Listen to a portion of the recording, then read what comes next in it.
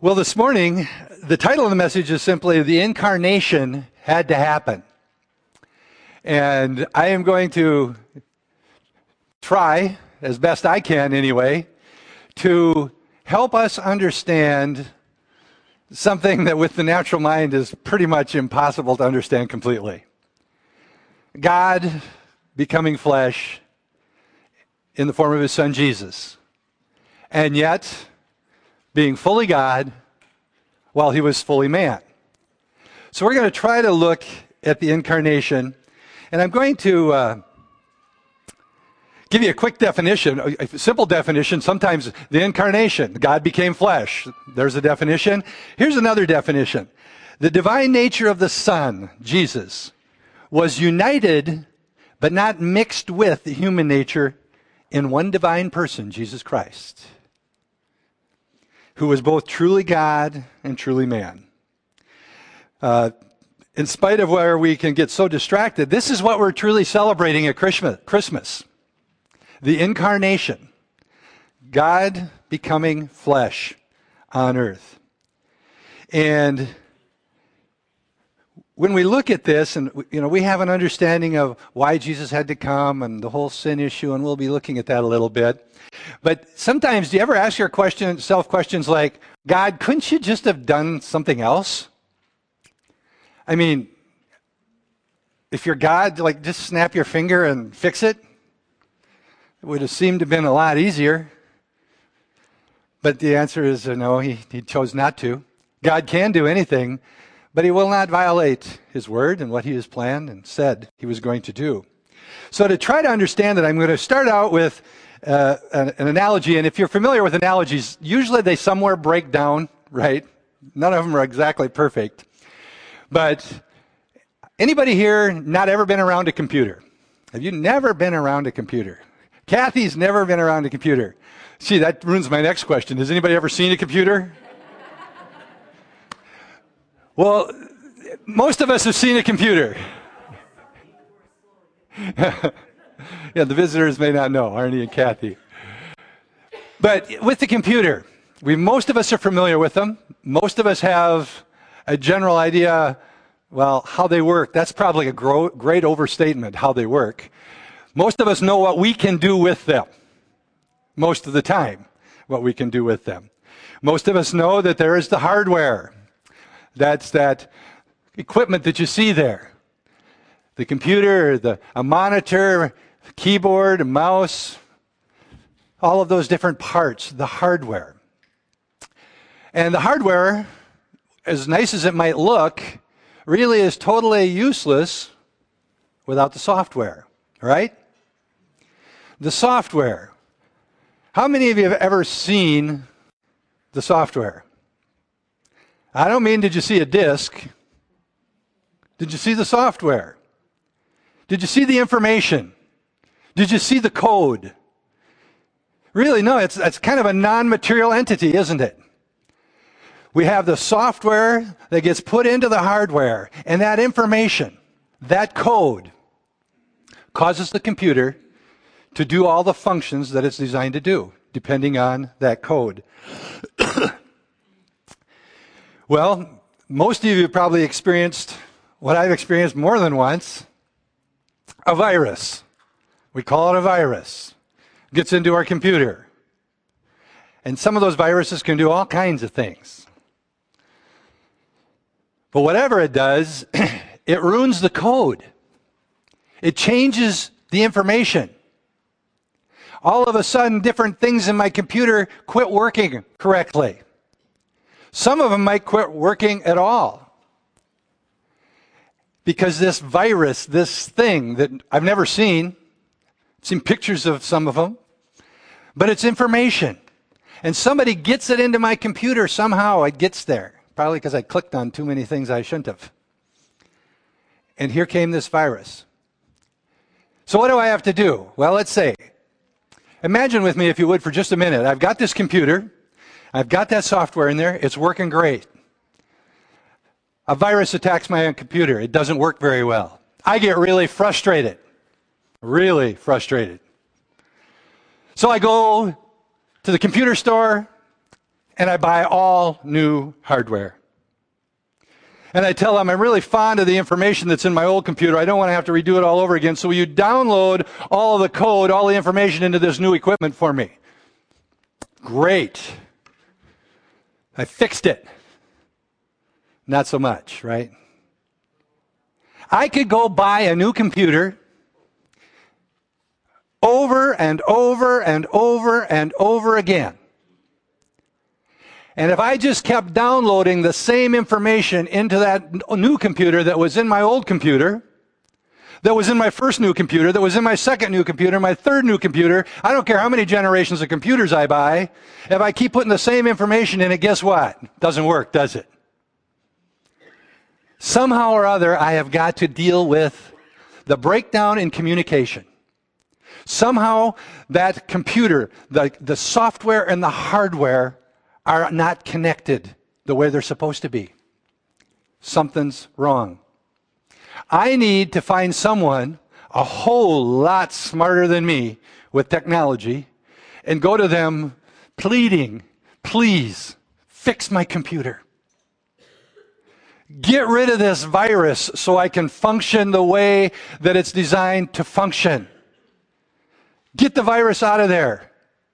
Sometimes the code is so damaged that they got to remove all of that code and put in new software, a new code for a new program, right? But when I get that new program, that new information, that new code connecting the way it's supposed to connect with my hardware, I'm a happy camper because my computer now works the way it was designed to work and I can carry out the functions that it was designed to do. Now, transition. In the beginning, God. It says that He created man out of the dirt, the soil, the clay. He formed man out of the earth. He's building the hardware. Imagine this man laying on the ground, the hardware, perfect atom. Perfect physical specimen. Just laying there. No life. And God then breathes life, breathes spirit into man. And all of a sudden the hardware, the physical part of man is connected to the software, the Spirit of God, the Spirit of life that's put in him. And there we have Adam. Perfect. Perfect. He is designed to bring glory and honor to God. He is designed to fellowship with God. The spiritual and the physical are connected the way God intended them to be. Perfect, pure, undefiled, innocent, righteous man. And something happens. Sin. And sin is worse than the virus I get in my computer. It doesn't just tweak the code so it doesn't function quite as well. It destroys the code. It separates the physical from the spiritual. The information, the Spirit of God, my spirit, it says, Adam and Eve, if you eat of that tree, you will surely die. And they did the moment they ate of it. But if you and I would have been standing there as spectators watching, we'd have looked at Adam and Eve and said, they look good to me. My computer can have a terrible virus, and I walk in and go, God, what a beautiful machine. Doesn't work. Adam and Eve, the connection was broken between the spirit and the physical. Death. Something had happened. Something had gone dramatically wrong. We went from the physical and the spiritual being in perfect harmony to total disconnect. Spiritual death. When sin, lawlessness enters into humankind. And like my computer, if I just go buy the next new computer and the next new computer and the next new computer until I've bought every generation of computer there ever was or ever going to be, it still doesn't work. if the code's not changed. The virus isn't removed. And like that, humankind has been reproducing new physical specimens since Adam begat Seth, begat. You could say Adam passed on his genetic code to his son Seth, who passed it on to his son, who passed it on to his son, who passed it on to his son. God tried to clean it up with Noah, and it just came right back, didn't it? It never did go away. And ever since then, we have generation after generation after generation of new hardware, new humans, still broken, still spiritually disconnected, the physical and the spiritual. Sin killed the spirit. It died. Boy, we have a problem. There is no man on planet Earth smart enough to fix that problem. I can take my computer to a lot of different people and they can get rid of my viruses. There's no one on this earth that's ever been born, ever lived, or ever will live that could fix the brokenness in mankind. We have a problem. And when you look at that problem, it shouldn't take us long to see there's no human fix to this problem. We could reproduce generation after generation, and man in its prideful state can say, man, we're just getting better and better and better and better. Each generation's better, smarter, more talented, this, that. It's just not true. We're broken. We're broken. What's the result of that brokenness? Adam was pure, holy.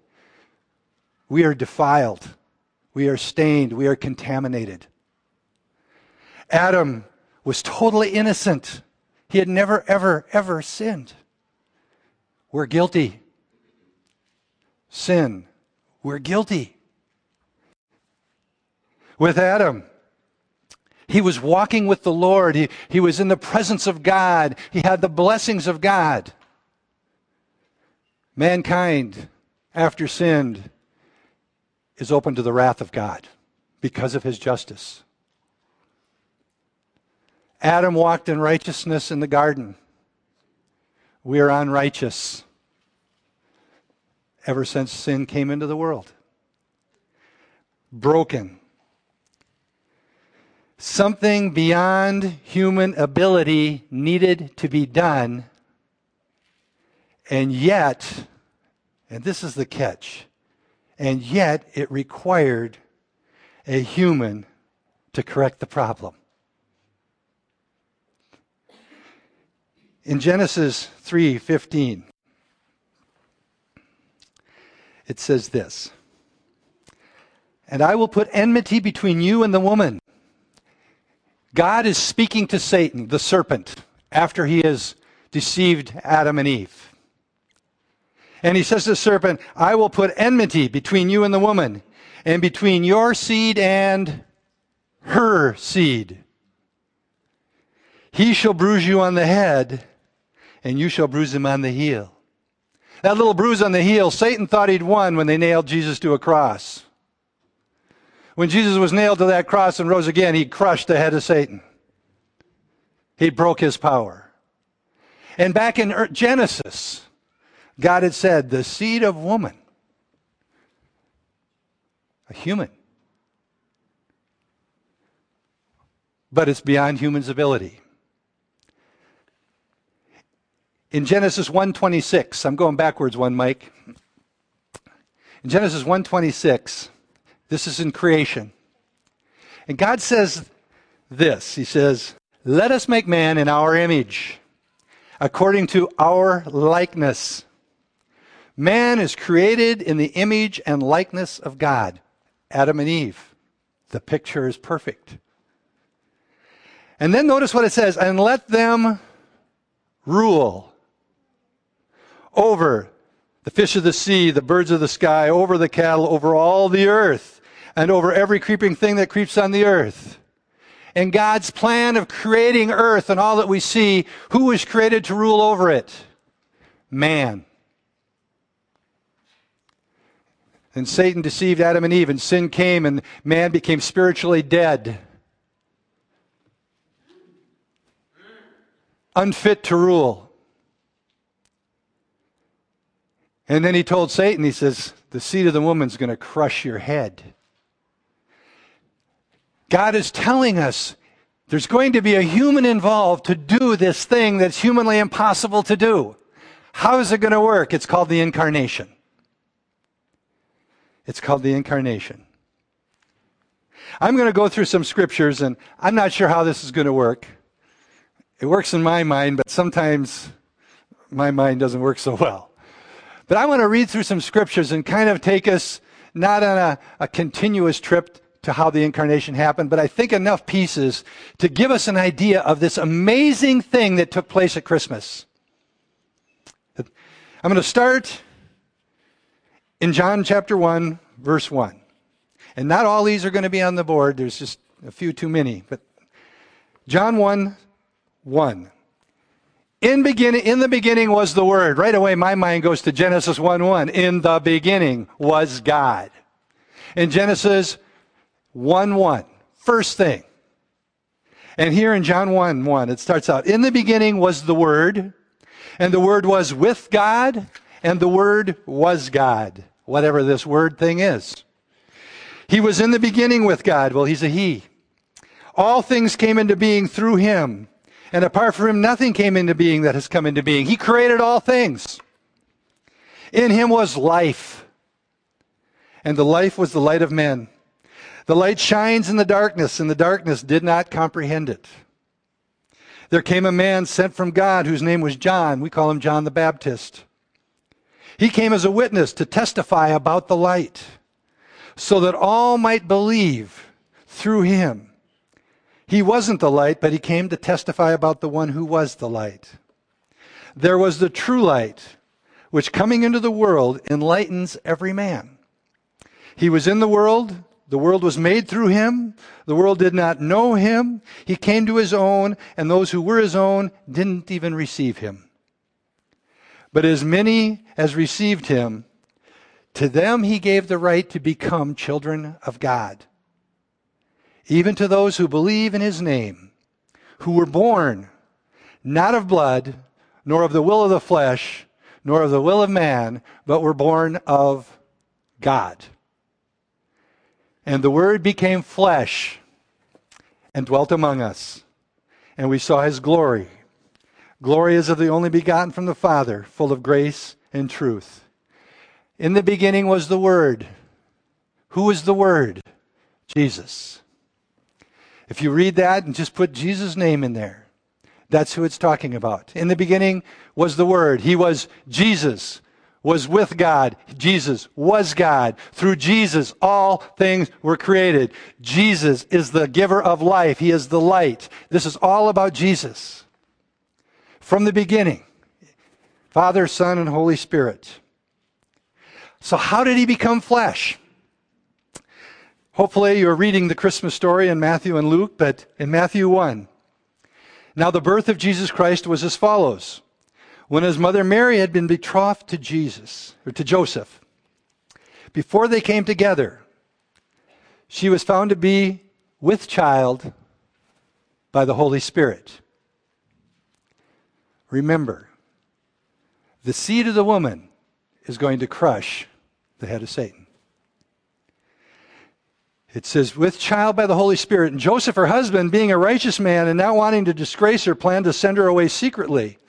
But when he had considered this, behold, an angel of the Lord appeared to him in a dream, saying, Joseph, son of David, do not be afraid to take Mary as your wife.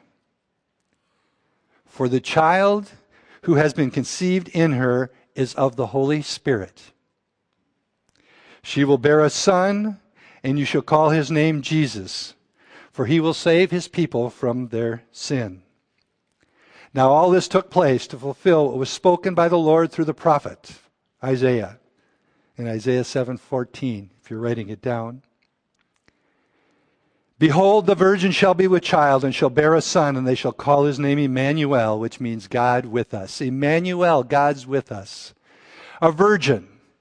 Some theologians, modern theologians, liberal theologians are attacking the virgin birth. Why wouldn't they attack the virgin birth? If it's not a virgin birth, it's not the incarnation of God. If it's not the virgin birth, everything that took place afterwards, the atonement, the whole thing, it's all for naught. Jesus, the Son of God, seed of woman, seed of God.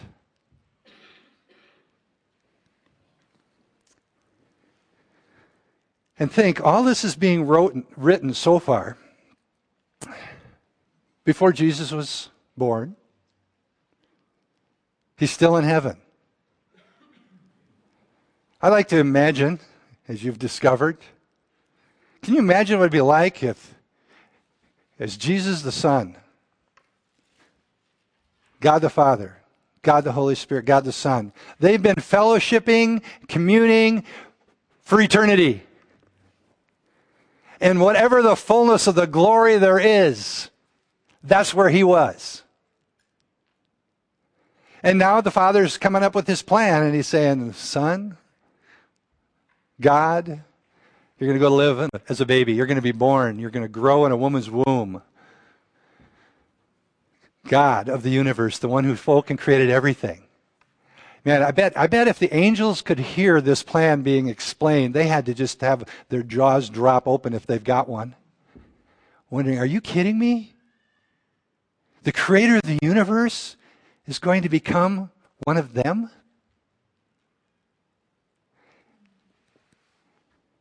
And in Philippians 2, verse 5 through 8, it says, have this attitude that's in yourselves, which is also in Christ Jesus, who, although he existed in the form of God, did not regard equality with God a thing to be grasped, but he emptied himself, taking the form of a bondservant and being made in the likeness of men.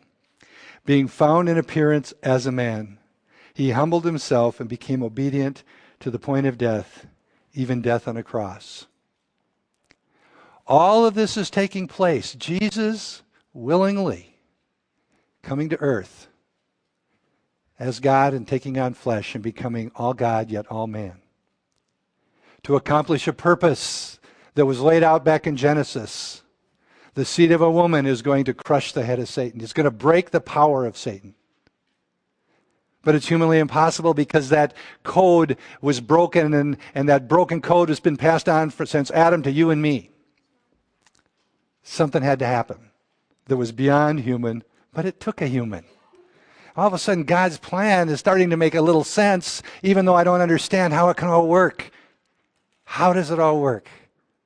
How does the Holy Spirit conceive a child in a woman's womb? How? I don't know. But I understand why better, the necessity of it. Born of the Spirit, we must be born again. You know, that phrase got a lot of ridicule back when we were younger, back in the era of Jimmy Carter. How many of you remember him? Anybody know what he did? He was a president once, for some of you. But this born again phrase, it was almost mocked and laughed at. And what do you mean, be born again? I mean, it's like they could have took it right out of Nicodemus's mouth. How can you be born again? What a stupid thing to say. And the Bible says in John 3:3, truly, truly, I say to you, unless you are born again, you will not enter the kingdom of God. Why is it so important? Because when we are born again, we are born by the Spirit of God. All of a sudden, the Spirit of God, the design that he had for us in the beginning with Adam and Eve, is restored in the life of a new believer. Our spirit is quickened. It's made alive. You know, in the garden, Adam and Eve had free will, much to our dismay. But they did, and they chose wrong. When Jesus came to earth in the form of a man, he had free will. In Hebrews, it tells us that he was tempted just like every one of us. It says, for we do not have a high priest, Jesus, who cannot sympathize with our weaknesses, but one who has been tempted in all things as we are. And the last part of the verse is the key. Yet he was without sin. We are given a free will. We're born again. The connection has been restored. The Spirit of God lives in us in union with our spirit. We still have a free will, but we now have the ability to make right choices. We now have the ability, the power of God. The spiritual and the physical are finally reconnected in the life of a believer when we accept Jesus Christ as our Lord and Savior. It's a miracle. It is a miracle. In John 3:3, in the next, I think it's about, if you look at about 4 verses there, 3 different times he says, you must be born of the Spirit of God. You must be born again. You must be born of the Spirit of God. You must be born of the Spirit of God. It's important. It's critical.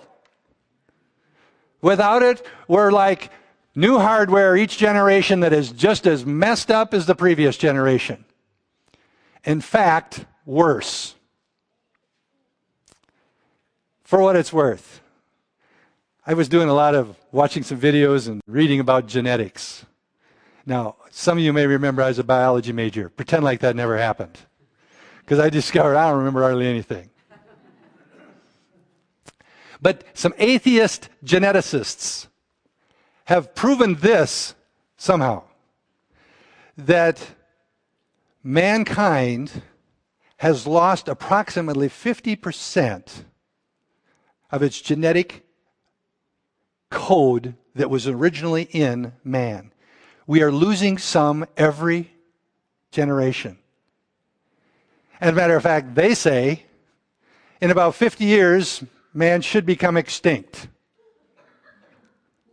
Not 50, not years, 50 years. Check that. We're halfway to becoming extinct. Now, 50 years, that'd be scary. I won't be here. I will be extinct. Halfway to becoming extinct. So this concept that somehow or other we're just getting better and better and better is baloney. Even the atheists know that if they study genetics. I'm going to read 1 John 3, 1 through 10, and this is kind of the scripture I want to focus on. And it says this: see how great a love the Father has bestowed upon us, that we would be called children of God, and such we are. That is so powerful. Look how great his love is, that he has made it possible for us to be called children of God. And we accept Christ, it says, and we are. For this reason, the world doesn't know us, because it didn't know him. And then he says, beloved, now we are the children of God. Beloved, in other words, my loved ones. That's who we are, children of God. And it has not appeared as yet what we will be. We're not a finished product. We know that when he appears, we will be like him, because we will see him just as he is. And everyone who has this hope fixed on him purifies himself just as he is pure. Everyone who practices sin also practices lawlessness, and sin is lawlessness. You know that he appeared in order to take away sins, and in him there is no sin. No one who abides in him sins. No one who sins has seen him or knows him. Now, before I finish reading this section of Scripture, I need to just elaborate. This is where people get into this doctrine of perfectionism, that somehow we're perfect after we're Christians. I don't believe that for a second. Just look at us. Look at Moses. Look at David. Look at them all. But what it's meaning here, what it's saying here as we continue through this, it means once we're born again, we will not habitually, willfully, deliberately, by design, continue to keep sinning. It is impossible for a born-again believer. That's what he's saying. When we sin, it's because we cave in to temptation. And the Holy Spirit will convict us. And we can respond and restore our fellowship with the Father. So I don't want you to think once you get born again, you're perfect, because you aren't. But in Christ, I am. So he says, little children, make sure when no one deceives you. The one who practices righteousness is righteous, just as he is righteous. The one who practices sin is of the devil. Bob was talking about being deceived this morning in adult Sunday school. We need to know the truth so deception doesn't get us. For the devil has sinned from the beginning. And then look at this next statement.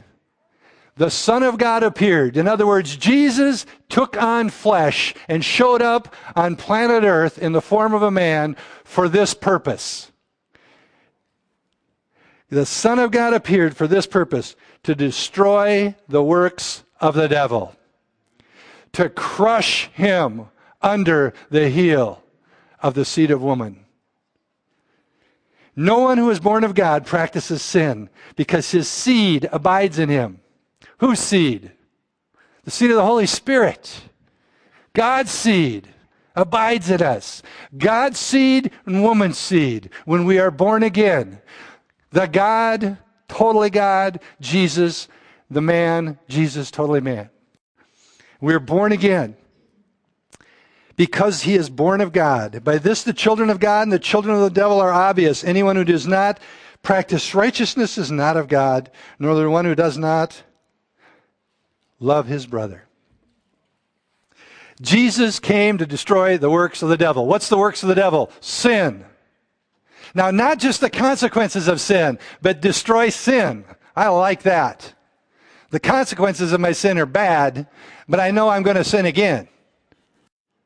But I destroy sin. How can he destroy sin? What about Jesus destroyed sin? Well, we can go to the cross and all of that, but that follows this truth. His righteousness destroys sin. His righteousness.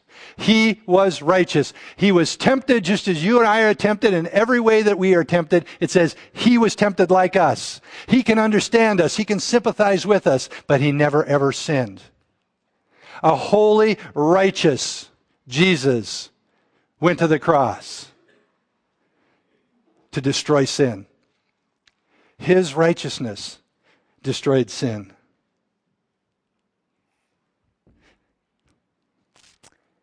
And it destroyed the consequences of sin. The power of sin is broken. Why did he do this? Why did God do this? Because he hates sin. Did anybody not know that? He hates sin. He's a holy God. He can't abide with sin. He hates sin. He destroys it with his righteousness. But he didn't stop there. He also destroys it by providing the rebirth, the new birth for us. We have been reborn. And I know Pastor Bob was talking about this morning. We have been reborn with the righteousness of Christ. We have been reborn with the righteousness of Christ. What does that mean? That means we have the power to overcome sin. We do not have to succumb to sin. We once again have a choice. The power of sin and the power of death has been broken through the righteousness of Christ and the righteousness he has now given to us in the new birth. That's amazing. That's beyond our natural comprehension, or you should all be jumping up and down and hooting and hollering like the Vikings actually scored. It's so much better than anything we can imagine. I mean, you could beat this drum forever. We have the righteousness of Christ. We have the ability, amen, we have the ability to not sin. Where before the unbeliever does not have that ability. The power of sin, the power of death is still in place. That's why Jesus says, you must be born again. You must be born by the Spirit of God. You must be born by the Spirit of God. You must be born by the Spirit of God. Or you're not a child of God. But if you are a child of God. That's how much he loves us. Jesus came to destroy the works of the devil, sin, and he also came to deliver us. And he came to deliver anyone who would. I love the way that's written in a couple of different spots. All who would be free. all who would be free. Bob stressed out that he died for everybody. But only those who would will be able to receive that new birth. I think I heard him talking about Darren giving him a Cadillac. I want one too, in adult Sunday school. But there's a gift so much greater. The righteousness of Christ. The righteousness of Christ. Given to us. Why? Why did he do that? Most of us in the previous lives learned John 3:16, right? For God so loved the world that he gave his only begotten Son, that whosoever believes in him should not perish but have everlasting life. And we just read in 1 John. John's hitting that horn again. You know what? It's because he loved you. See how great a love the Father has bestowed on us, that he would call us children of God. Because his love over us. His purpose, relationship. God wants a relationship. You know, we're doing the story on a typical Sundays right now. And it's all about God's plan from the beginning to restore a relationship with man. And we jump forward, the new birth. The new birth. Being born again. Because of what Christ did and who he was. We can have relationship with him. And we can have a relationship with one another that's different from the world's relationship with other people.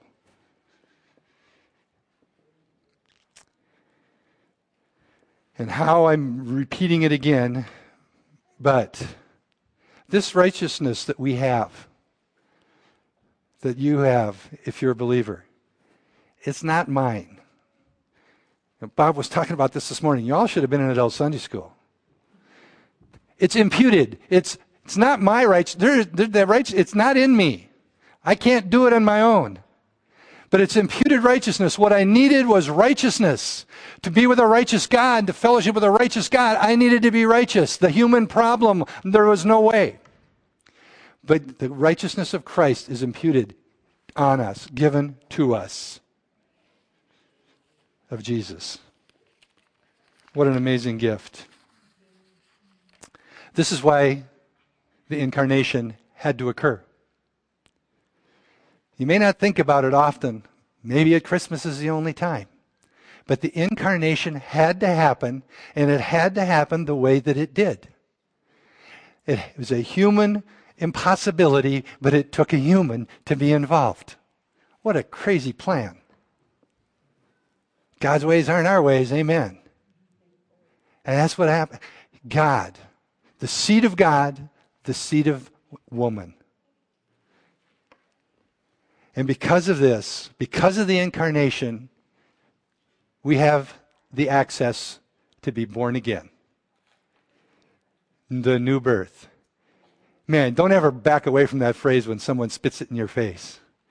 You doggone right, I'm born again. I have the righteousness of Christ. What do you think of that? That'll throw them back a little. But remember, we're restored to that place like Adam was before sin. You know, he was pure, and he became defiled, contaminated, stained. We needed to be made pure through Christ, his righteousness. Adam was guilty, and we were guilty. We were sinners.